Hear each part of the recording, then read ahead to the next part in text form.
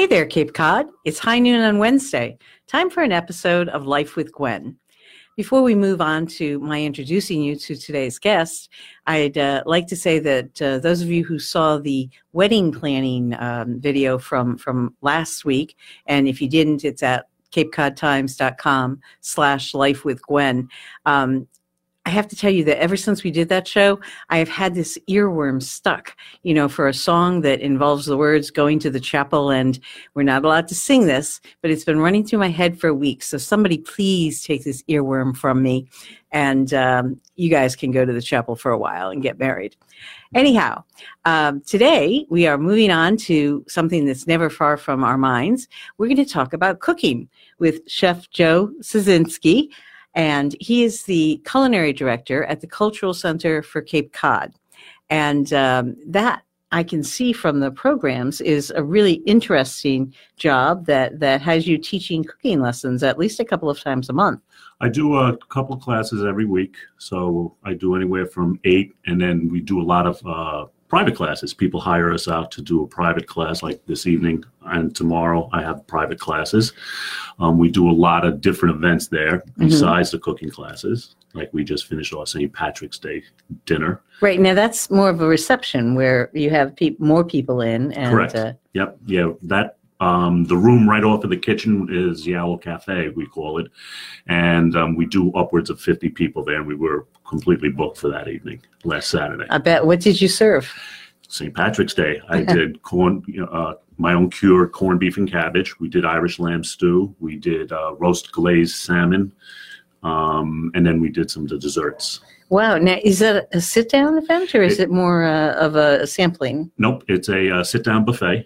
Oh. And a lot of people come in as groups of anywhere 6, 8, 10 people, and we have the whole room filled up and playing Irish music. And so this was our second one. So very successful. And you usually time those around different holidays? Exactly. What was do you remember what the other one was? I did a Christmas Carol, foods from a Christmas Carol, the book, The Christmas Carol. Oh, how interesting. So I did roast goose, I did suckling pig, and I did roasted oysters. Wow. That sounds great. Yep. I had the privilege of going to one of your classes, the one that was 7 fish for 7 Fridays in Lent. Right. And if you guys didn't see that, there's a story in the newspaper. Once again, you can find it online at capecodtimes.com and /food. And because you were kind enough to share a couple of your recipes with us for fish dishes that people can make for Lent. And I was amazed at how quickly that class went. So there's maybe 12 people. Correct. Everybody's sitting, at a counter watching you work, right. And also an overhead camera so that they could see what was, going right down on the stove, so you could see things cooking.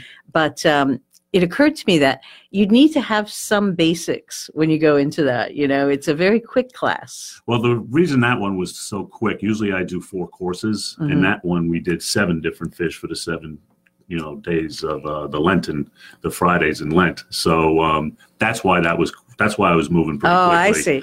Well, I know that I almost got in trouble for chatting, and it's informal and it's fun, but you learn a lot. It was interesting. Absolutely. We have a lot of people who come quite often, and we have a lot of new people now also with all the wonderful press that our classes have gotten.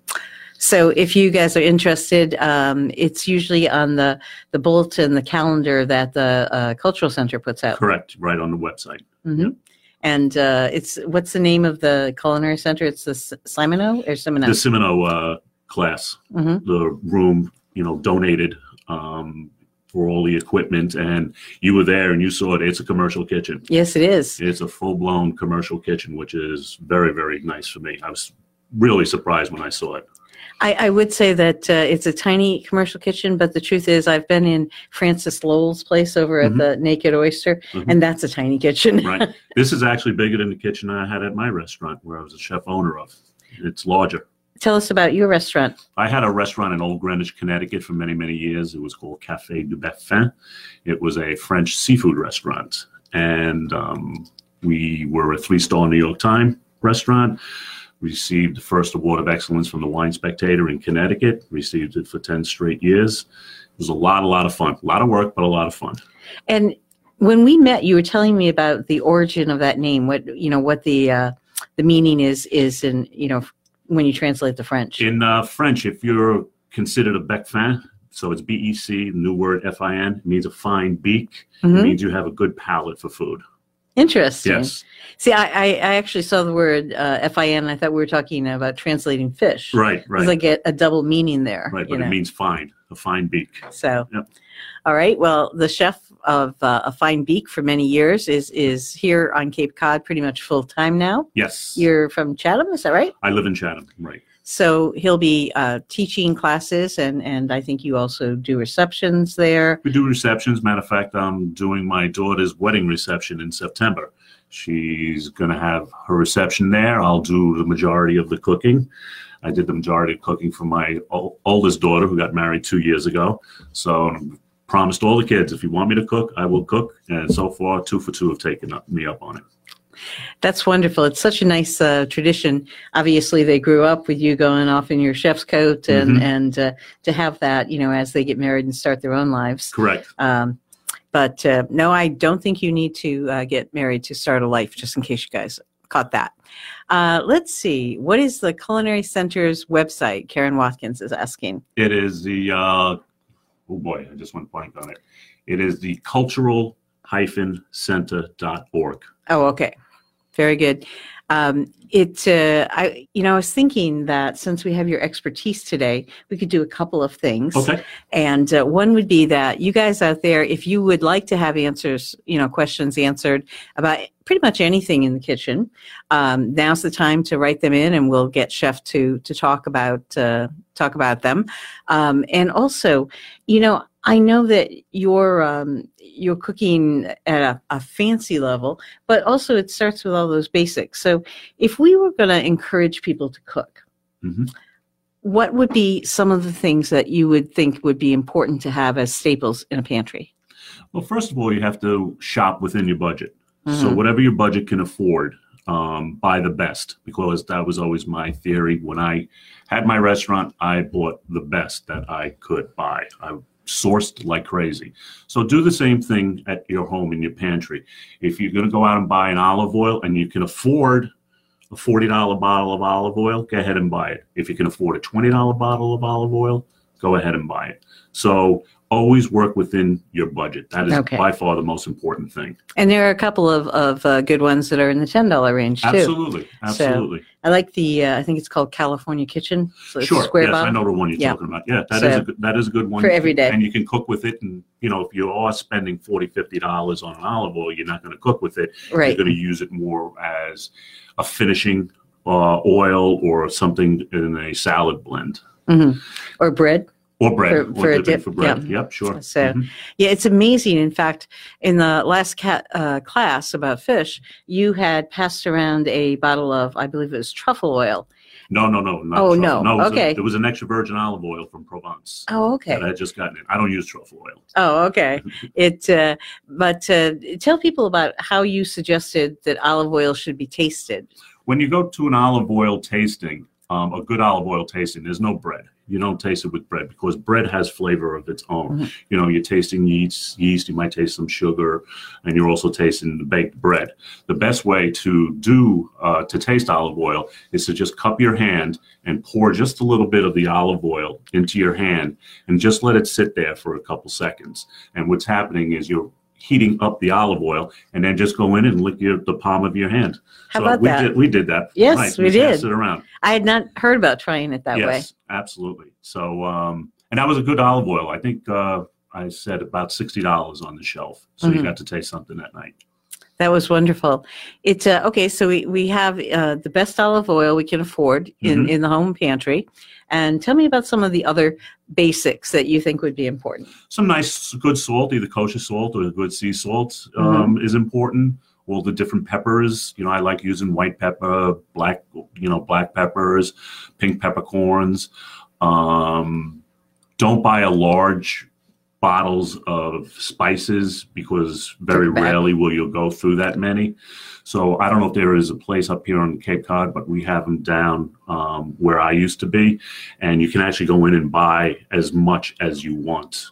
You know, it's like a Penzeys spice. I don't know if there is any. There are a couple of spice stores up here, and I don't know if you can buy exactly how much you need, but they have smaller packages. Sure. Things like I very rarely use star anise, and you know, so you can get maybe 8 or 10 of the little. That's exactly what I'm talking about. Yep.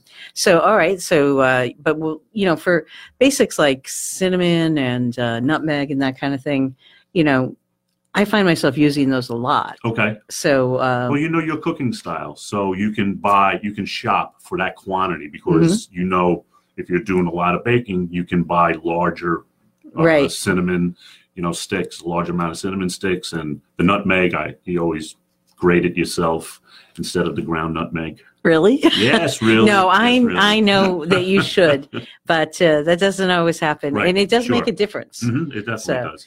You know, I don't know if this is my imagination, but I think that with salt and pepper and the various peppers, I like to grind it right then and there. Sure, you know, absolutely, yep. Because it's almost like you're cracking open the flavor. If sometimes, like in a restaurant kitchen, or if you have a big party you're doing at home, I always pre-grind pepper, and this way it's always at your feet. So you're not, because your hands you're moving really quickly. You're moving quickly, plus your hands, you're touching food. So you know you don't want to get it on the pepper mill. So I always pre-grind salt and pepper before I cook. So, that's interesting to know if you're having a big party and you're cooking, especially as I was watching you cook, it's, you know, you're doing each dish, each course, you know, right there. You never left the stove. You're in your kitchen. Right. Exactly. Doing all these things. So, now how about, you know, and there's a difference between cooking and baking, obviously. I don't mean to give the bakers short shrift. We certainly enjoy the fruits of their labors, but, you know, let's talk about cooking, you know, the main dish for today, because that's your area of expertise. You're trained at the Culinary Institute of America in Hyde Park. Yes. And in pretty much in a classic French style. My restaurant was classic French, but I can kind of like reach out among, you know, different cuisines. I'm very comfortable floating from, you know, American cuisine, French cuisine, Italian cuisine, Middle Eastern cuisine, Asian cuisine. I noticed that in the classes you're teaching, that you'll see, you know, Spanish street food one week. And tell us about some of the other classes that you've been doing. I always like to do a tribute class, maybe to some chef or to somebody who has recently passed.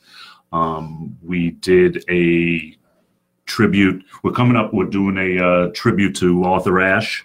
And even though he doesn't really have much to do in the culinary world, when Nelson Mandela was released from prison, one of the first non-family members he requested to see was Arthur Ashe. We're talking about the tennis legend? The tennis legend, Arthur Ashe, yes. Who was very involved in race relations? Exactly. And we're going to do a South African dinner with South African foods and wine dedicated to him.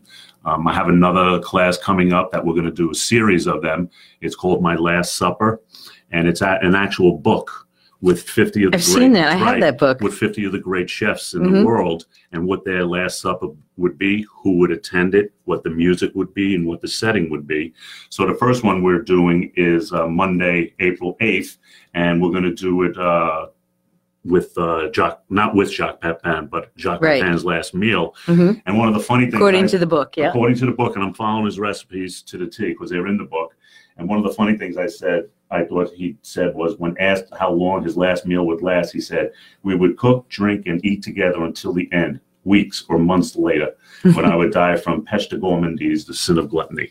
Oh. So he's one of my favorite people. I've met him several times. I've done a little work with him, so I enjoy him. I can identify with that. I remember years ago in Connecticut, your neck of the woods, there was a bakery that had a case of cream pies, which I was very good about avoiding most of the time because high calories. But I told my husband, you know, when the end is near, just leave me here. I'll try every one of those pies. So I can identify. That's nice goal. Yes, yes. But so do you notice, being here on Cape Cod, that there are, fish, of course, but other local influences on cuisine that you've sort of worked into your repertoire? The seafood is, by far my favorite thing about the Cape, because I had a French seafood restaurant and I'm very comfortable cooking fish. Some of the farms on the Cape are putting out wonderful produce, wonderful poultry, wonderful pork products. It's growing. Fresh herbs. It's growing. And I love to go to the farmer's market for the bags of fresh herbs. Yep. Yes. So, but it's always, I should ask you, I have a question. You guys haven't sent in any questions yet, but my problem with fresh herbs is I find I'll buy something, for a specific use, like cilantro, fresh cilantro, and then it will go bad before I can use it. What's a good way to use up an extra bag of herbs? Grow your own. Oh, pick them as you need it. Pick them as you need it. That's by far the best way to take care of it. But if you're if you have a lot of leftover that you've bought from the markets or from a store, a lot of times you can just make pestos, and they don't have to be flavored pestos. By that, I mean you don't have to add the nuts. You don't have to add the cheese. You can just puree the actual cilantro or the basil with some good olive oil, and then you can freeze it. Right, I was going to say, and you can God bless the freezer. You can put it in small quantities in your freezer and pull it out as you need it. So now you just have pure basil flavor, pure cilantro flavor, pure sage, whatever herbs you're using. Well, that's a great idea, and I agree with you about growing the herbs and about grinding the nutmeg. But I'm beginning to feel a little like the little hen who baked the bread by herself. I don't think I'm going to be growing wheat, and it's a small backyard. Yes, it is. So, I don't want to lose the track that we had when we were talking a little bit about getting people to cook more with what they have in their home. So we were talking about oils, we're talking about seasonings. What are some other, on the shelf items that if you have them at home, you'll find yourself easier to get started on a meal? Dried beans, dried pasta, good canned beans. I was going to say, because, part of the thing is you rarely have time to soak those beans when you're thinking, what am I going to eat for dinner? Right. You have to think the day ahead. Yeah. On that one. And if you're not, then right. Because I noticed that when you were doing your recipes for the fish, you're not really using recipes. You're cooking out of your head. Absolutely. And I do that at home to a much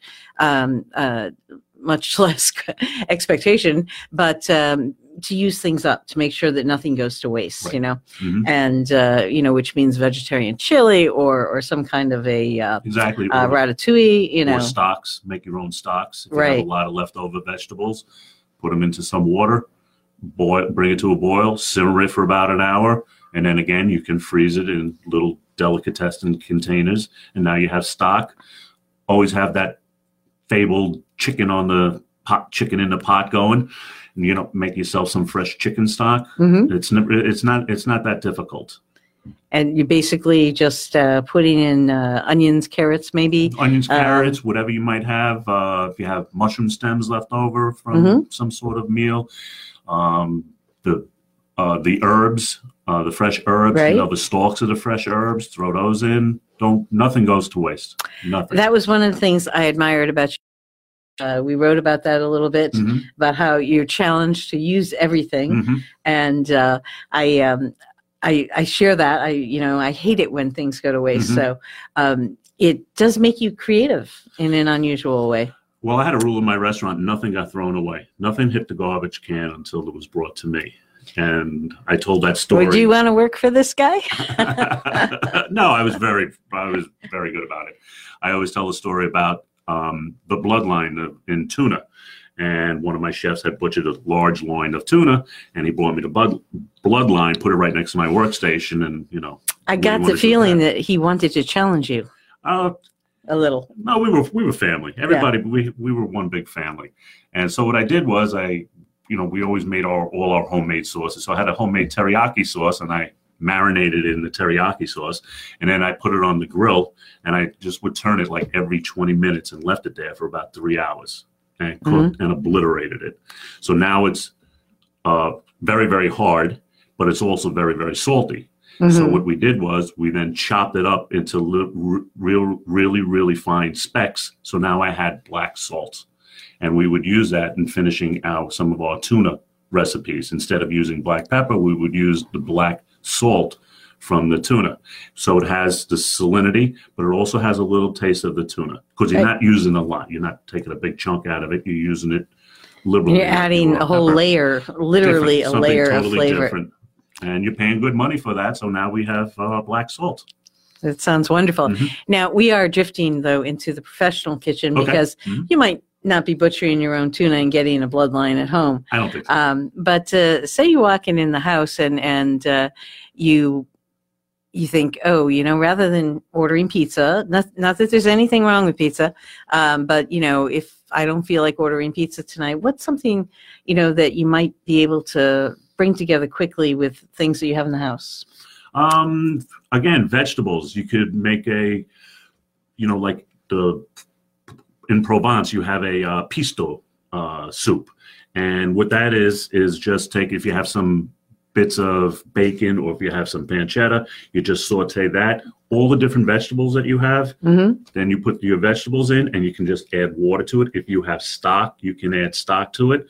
And then in about a half hour, you have this wonderful, wonderful hearty dish. You take a can of one of your canned beans, add those to it. Probably have an end of Parmigiano Reggiano or Pecorino. Put that in there also. Put it in or grate it in? You can put I always save the ends, the nubs of it, and then I'll just throw that in whole. And that melts into it and seasons it. And then you just remove the crust layer of it. Finish it off with some of that good olive oil that you now have in your pantry and season it with some of the good salt and some of the good pepper you have. And there's a perfect, easy dish. Yep. And you can use some of your leftover vegetables. My wife and I, we love eating frittatas for dinner. So we'll make I was going to mention that. I think I live on eggs half the time. Right. We'll have a frittata and some good crusty bread and a glass of wine and a perfect meal. So why don't you quickly tell us about how to make a frittata? If you have, let's say you have some leftover zucchini, if you have some tomatoes, scraps, some onion, just cut those into evenly cut pieces so that they cook the same.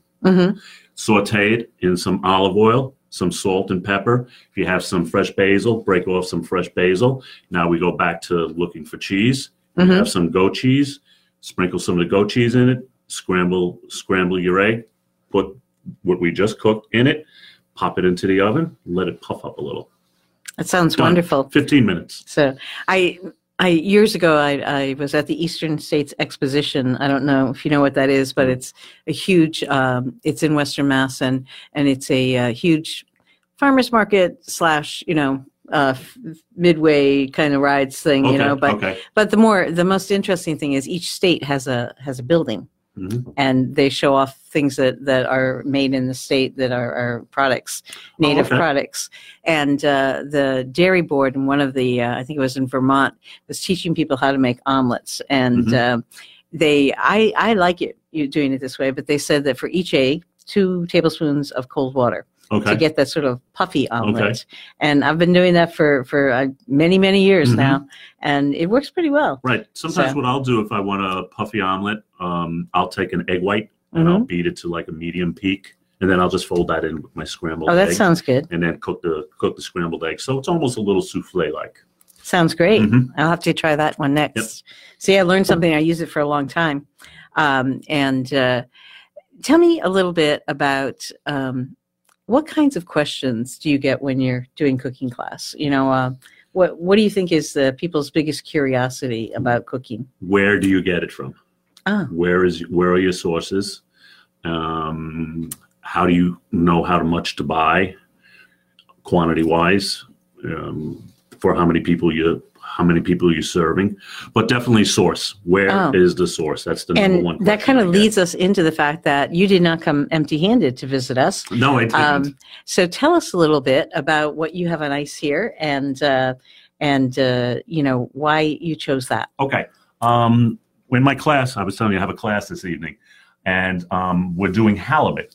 So today I went out and got some fresh halibut, and Just hold it up near the camera. The way to check out to see how fresh halibut is, or any other fish, if it's a fillet, if it's a whole fish, gills and eyes. You want red gills and clear eyes. Okay. And then definitely red no gills, fishy. clear eyes. Definitely no fishy smell. Okay. Okay. And it's even best if you see a fish that still has a slime on it. That's really fresh. Oh, that's interesting. Yeah. You might not think that. Right. Exactly. But if it still has the slime, it's recently out of the water.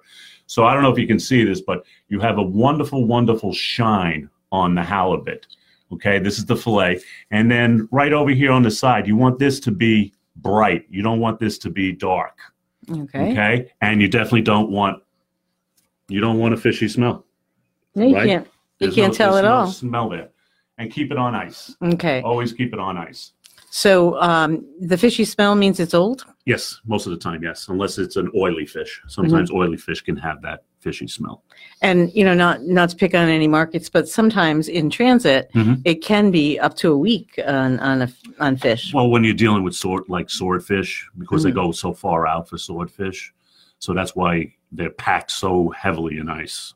Okay. And, you know, I think that you had said also that you go to your local fish market. Right. I definitely try to support the local fish market. Yeah, so no down in Chatham. I do Chatham Fish and Lobster. Usually I go to the one on my way into work, the one at Ring Brothers, but I also do the one right on 28 there. Great. And they're open year-round, so we like supporting the year-round people. Absolutely. And there's, you know, if you look around, there's fish market here in Barnstable, and, you know, quick look around, quick Google, you'll be able to see where all the markets are. Absolutely. And they're, you know, they know not only when things are coming in, but they're, you know, working directly with the fishermen in many cases. So you get things pretty quickly. Absolutely. So tell, maybe we could continue. We have about 5 minutes left. I'd like to talk a little bit about the asparagus you brought. These are this just started in season. These are white asparagus from the south of France. Okay, very, very large, absolutely beautiful. This will only be about a 5-week window that it's open. So what I did with the asparagus is white asparagus are different from green asparagus in the fact that they're a little bit tougher. The outside of it is a little bit tougher. So you really have to peel the white asparagus. And then what you do is you snap off the bottom of it and it'll break right where. That sounded wonderful. Okay, so you can see. Yeah, you can see the outside. So now we have to, you want to peel this down. And if any strings are left, you just peel it. Oh yeah, right those down. are very woody. Okay, exactly, woody. So all I did was I just did that, and then I just put it in boiling salted water, and they take about 8 minutes, and then you shock them. And then what I'm doing tonight is I took the halibut and I sliced the halibut very thin, and I took some gin, some vegetable stock, some sugar, fresh dill, salt, and pepper, and I just brushed it onto a thin slice of the halibut, and I let that sit for about a half hour. So it's almost like a cure, almost like you're doing a little gravlax. Yeah. And then I poached it in the vegetable stock, and then I just added some butter to it. I put these beautiful asparagus on the bottom of the plate, finished it off with a lightly poached oyster, and the asparagus on the bottom of the plate. Nice Meyer lemon, and you see the pull that up a little bit. You see the butter sauce. And that must have come together for you in 10 minutes. That would, yep. Once you're prepared, and then finish it off. A nice bottle of bubbles, a nice sparkling Gavi from Piedmont, northwestern Italy. That sounds, we should say that Chef has also, over the years, had a wine store. So Correct. You get an opportunity to try new wines, and you use them in your classes, both to cook and to pair with. So this is, you know, we are blessed that there are a lot of restaurants and you know, like even I think some of the school kitchens are doing cooking lessons now, and you know, you're going to be a big part of that. And so if you would like to improve your cooking skills, and that's what I love about it, you never finish learning. Never finish learning. Yes. I've been doing this for over 40 years. I'm still learning about wine. I still learn about food, and we're going to be doing I want to be doing some remedial classes at the Cultural Center too, where it'll actually be hands-on. Do classes for stock, classes for butchering, so many different things that you need to know. Nice skills. I think remedial is a little bit of a strong word there. It's okay if you've made Kraft macaroni and cheese. You can still come and you won't get put in the remedial class. We have a comment from Richard Williams who says, so many wonderful ideas. Thank you, Richard. That was exactly the idea, Richard. Thanks for watching, and tell your friends that they can see this show on capecodtimes.com/lifewithgwen. It's free there. If you just like to listen, put the word podcast after that address, and the podcast will be loaded so that every week you can listen on your phone.